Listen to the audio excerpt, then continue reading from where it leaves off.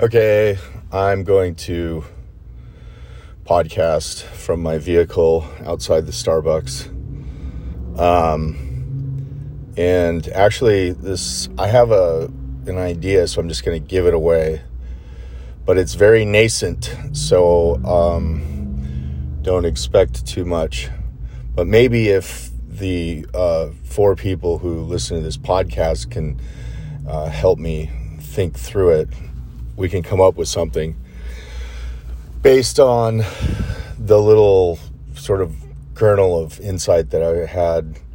I was reading, by the way, Sarah Lacy, I think, is really a good writer on Silicon Valley stuff, startups. And I was reading for my book, I'm reading a lot of historical accounts of how, for instance, Web 2.0 came about. And I started thinking about Digg, these early sites. Digg was a site by, I think, Kevin Rose. It was just a really simple idea. It was basically everybody digs, like I dig stories, and the most digs get promoted to the front page of Digg.com. And so you see basically what, if not the entire, internet is interested in, or is, captivating the imagination of at least the universe of Digg users. You see what is interesting. So you get up in the morning, there's something that everybody's digging, and then so you're getting the news that way. And that was a really radical idea, actually. It was one of the first sort of Web 2.0 ideas where people realized that you can, like, the signals don't necessarily have to be from web pages. So just a little bit of background on how this works. Google was the company. Google, Page and Sergey Brin, of course, were the first, arguably the first to realize that the internet had a link structure that communicated authority or relevance. And so you have a page, and then you have a page that links to that page, and then you have a page that links to the page that links to the page. And if you recursively, in other words, if you've traced that through, you can basically compute an authority score. So it tells you through the HTML link structure of the World Wide Web, it sort of tells you what everybody thinks is the best page on, cooking with turnips, or whatever it happens to be, whatever it happens to be. And so that was in that form, it was actually just it wasn't a Web 2.0 idea. It was just a very, very, quite brilliant, frankly, way of capturing, of addressing the problem of search. And so you've got this problem where the web is growing, and you've got to come up with it's growing exponentially in the late 90s, and you need to come up with an algorithm that can grow with it. And if you use the algorithms, the search algorithms before Google were getting worse as the web got larger, they were getting worse. So they had an inverse relationship between the number of pages on the World Wide Web and the accuracy of search results for those pages. But the reason that Larry Page and Sergey Brin were, in my view, like probably the 2 great innovators of the World Wide Web, besides maybe Tim Berners-Lee, who invented it, right? Like, I suppose you'd put him at the top, but they are probably next in line, is that they actually they really understood how to harness the growth of the explosive growth of the web, so that their search relevance actually increased as the number of web pages on the web increased, right? And so it didn't matter. In fact, they were cheerleaders for the web getting larger and larger and larger, faster and faster and faster, because that just meant there were going to be more and more links to pages, to links to pages, to links to pages. And PageRank, as it came to be called, would just keep working better and better and better, because it gets more and more information as the web gets larger. And so I think that was the thing that made the web, that was the foundation upon which the modern web that we're all using was really built, was that insight. So what happened in Web 2.0 is people started thinking about people instead of web pages. They started thinking like, okay, I'm going to follow this person. I'm not going to follow this website. That was Web 1.0, right? I'm going to follow this person. And so there was a proliferation of startup companies between about 2002 and 2006 that had this idea of that was basically person-centered. One offshoot of that was user-generated content, where people started writing blogs, and they started actually, the web. As Mark Andreessen, the venture capitalist, also, he's co-founded Netscape and with Jim Clark, the famous Jim Clark. Okay, Andreessen put it, Web 1.0 was just read-only, right? And you can even include Google in this. If you think about, Google was not read-write, right? But Web 2.0 was read-write. So read-only to read-write. And so all of a sudden, the users on the web they're not just making web pages and growing the web. They're actually contributing content specifically, right? They're writing blogs, they're writing comments, they're liking things, right? So you're getting all these signals from users, and the web is becoming more focused around not the pages, but the people. And so Digg was one of the first sites that captured this idea that it's not the page that we're looking at, it's actually the number of likes, and that's a human signal. What's interesting, by the way, is the Google PageRank algorithm is a human signal as well, because when you link to another web page, that's a vote for the web page, right? But it's sort of behind the scenes in Google. In Digg, there's a little button, and you say, I dig it, right? So now you're exposing the sort of strong person signal in the web.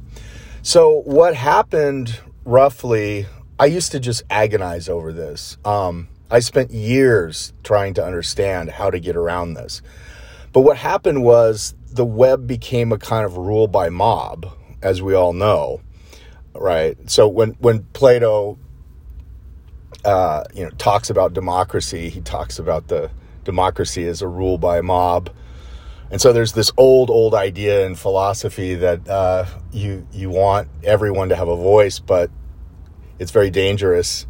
It can be very dangerous for everyone to have a voice. And so there are conditions under which everyone having a voice leads to good outcomes. And then there are conditions under which everyone having a voice leads to mob rules. And what happened on the web was the popularity signal started to swamp the quality signal. So that what ended up on the front page of Digg sometimes would be spurious and just, zany and, stupid, right? But the signal started to become rule by mob, like mob rules, right? The signal started to become pure popularity. And so the question was like, how do you have Web 2.0 but ensure that the signal is tracking authority, not purely popularity? And that question obsessed me for so many years. And I'm still obsessed by it, actually. And what's funny is now that we're, circa 2022, you can see the deleterious results of that early thinking.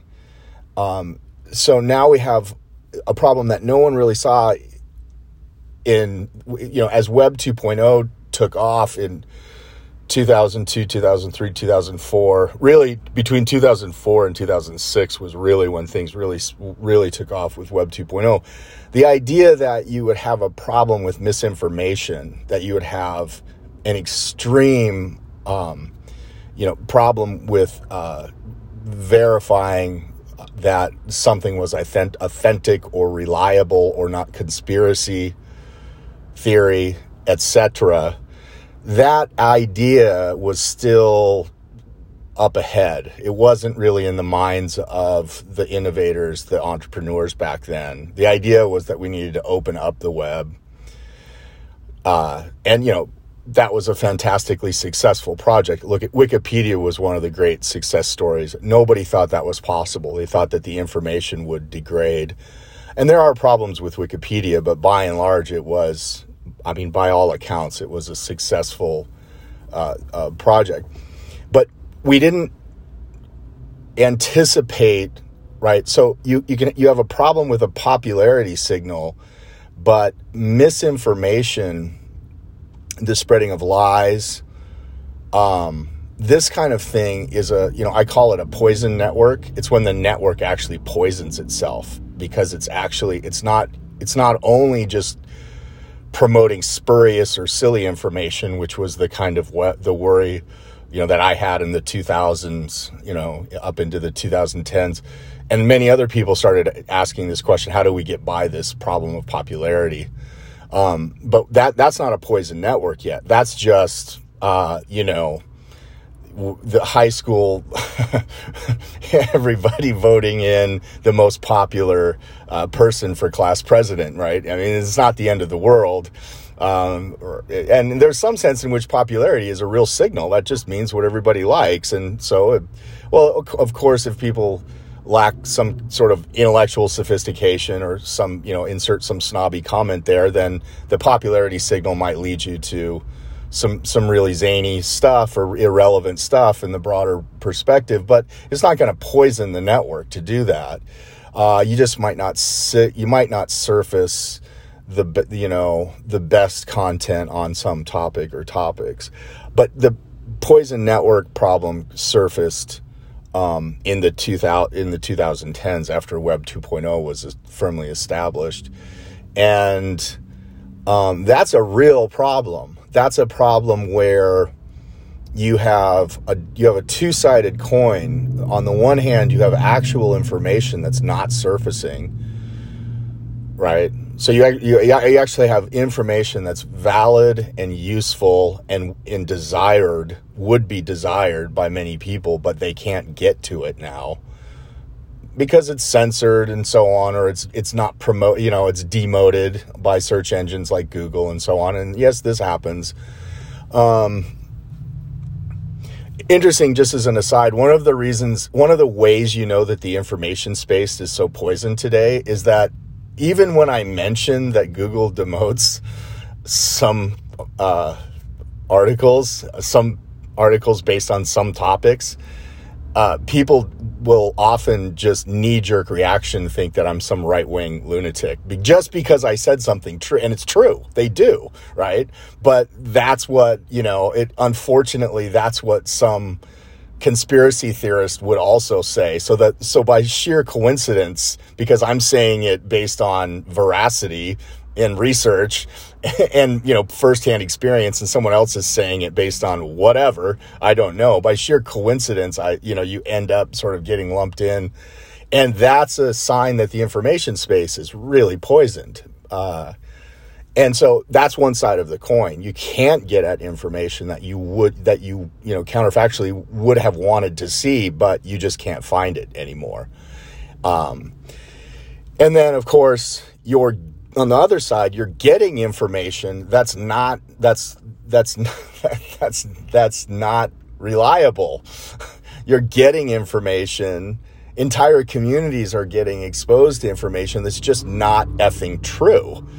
And they can, for whatever reason, there's not an epistemic signal there that there's not a way of separating that false information or misinformation or disinformation from real real reliable information. And so those are two sides of a poison network, right? And so this is one of the problems that Web 2.0 sort of gave birth to, but it was latent, right? It took years for this problem to really surface in its current guise. And now it's quite clear that it's a major problem. So the idea that I have is, okay, this is really going to be difficult to state. I guess I'll say it in the dumb form and then let people, if they feel like it, they can ponder it on their own. You can say that suppose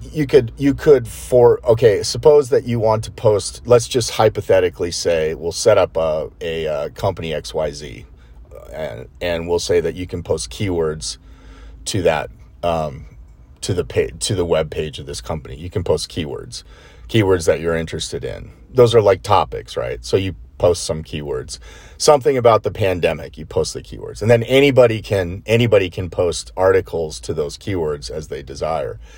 And everybody has a chance to say whether it's reliable information or not. You just add that instead of the dig button, which, by the way, you can also have the popularity button. Like, I like this. You can have three buttons. You can have, this is relevant to the keywords. This is reliable information relative to the keywords, and I like it. Personally, I like it, right?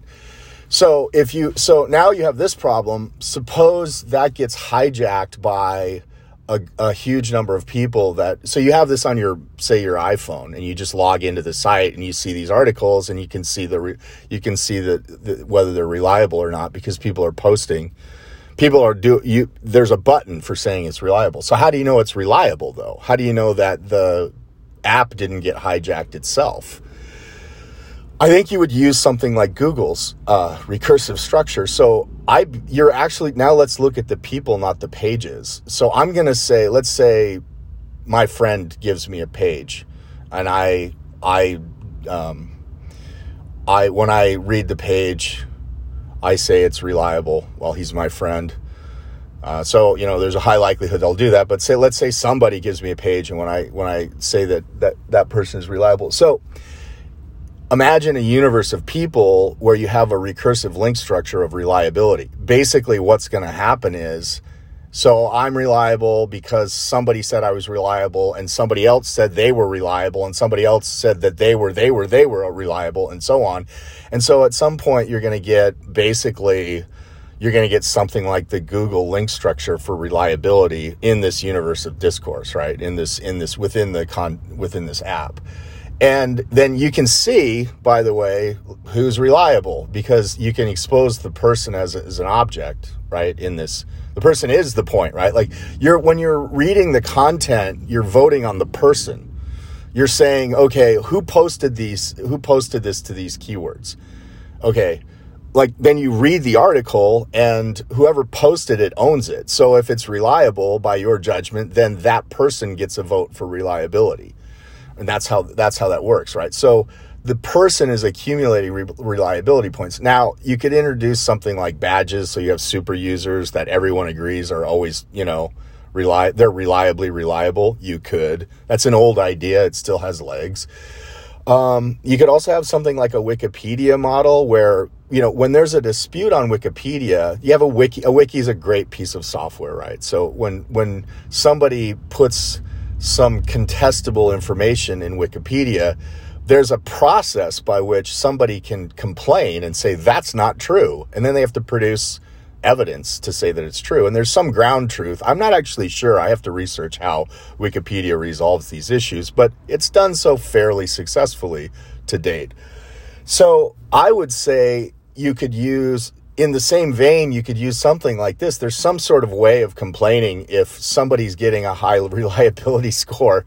Okay, I'm going to sort of in true Karl Popper fashion, I'm going to disprove that they're highly reliable. But I have to produce something that actually, and so there has to be a ground truth. It might be like some media site that everybody agrees says that something's reliable or not, right? And those sorts of details, I'm sure, can be hammered out. The key point, though, is that the mechanism for popularity, which is just clicking a button, ought to work if you expose people in this like recursive structure, like I was saying, that ought to work for reliability, with the caveat that you have some mechanism for complaining if something goes wrong, if it gets hijacked somehow, right?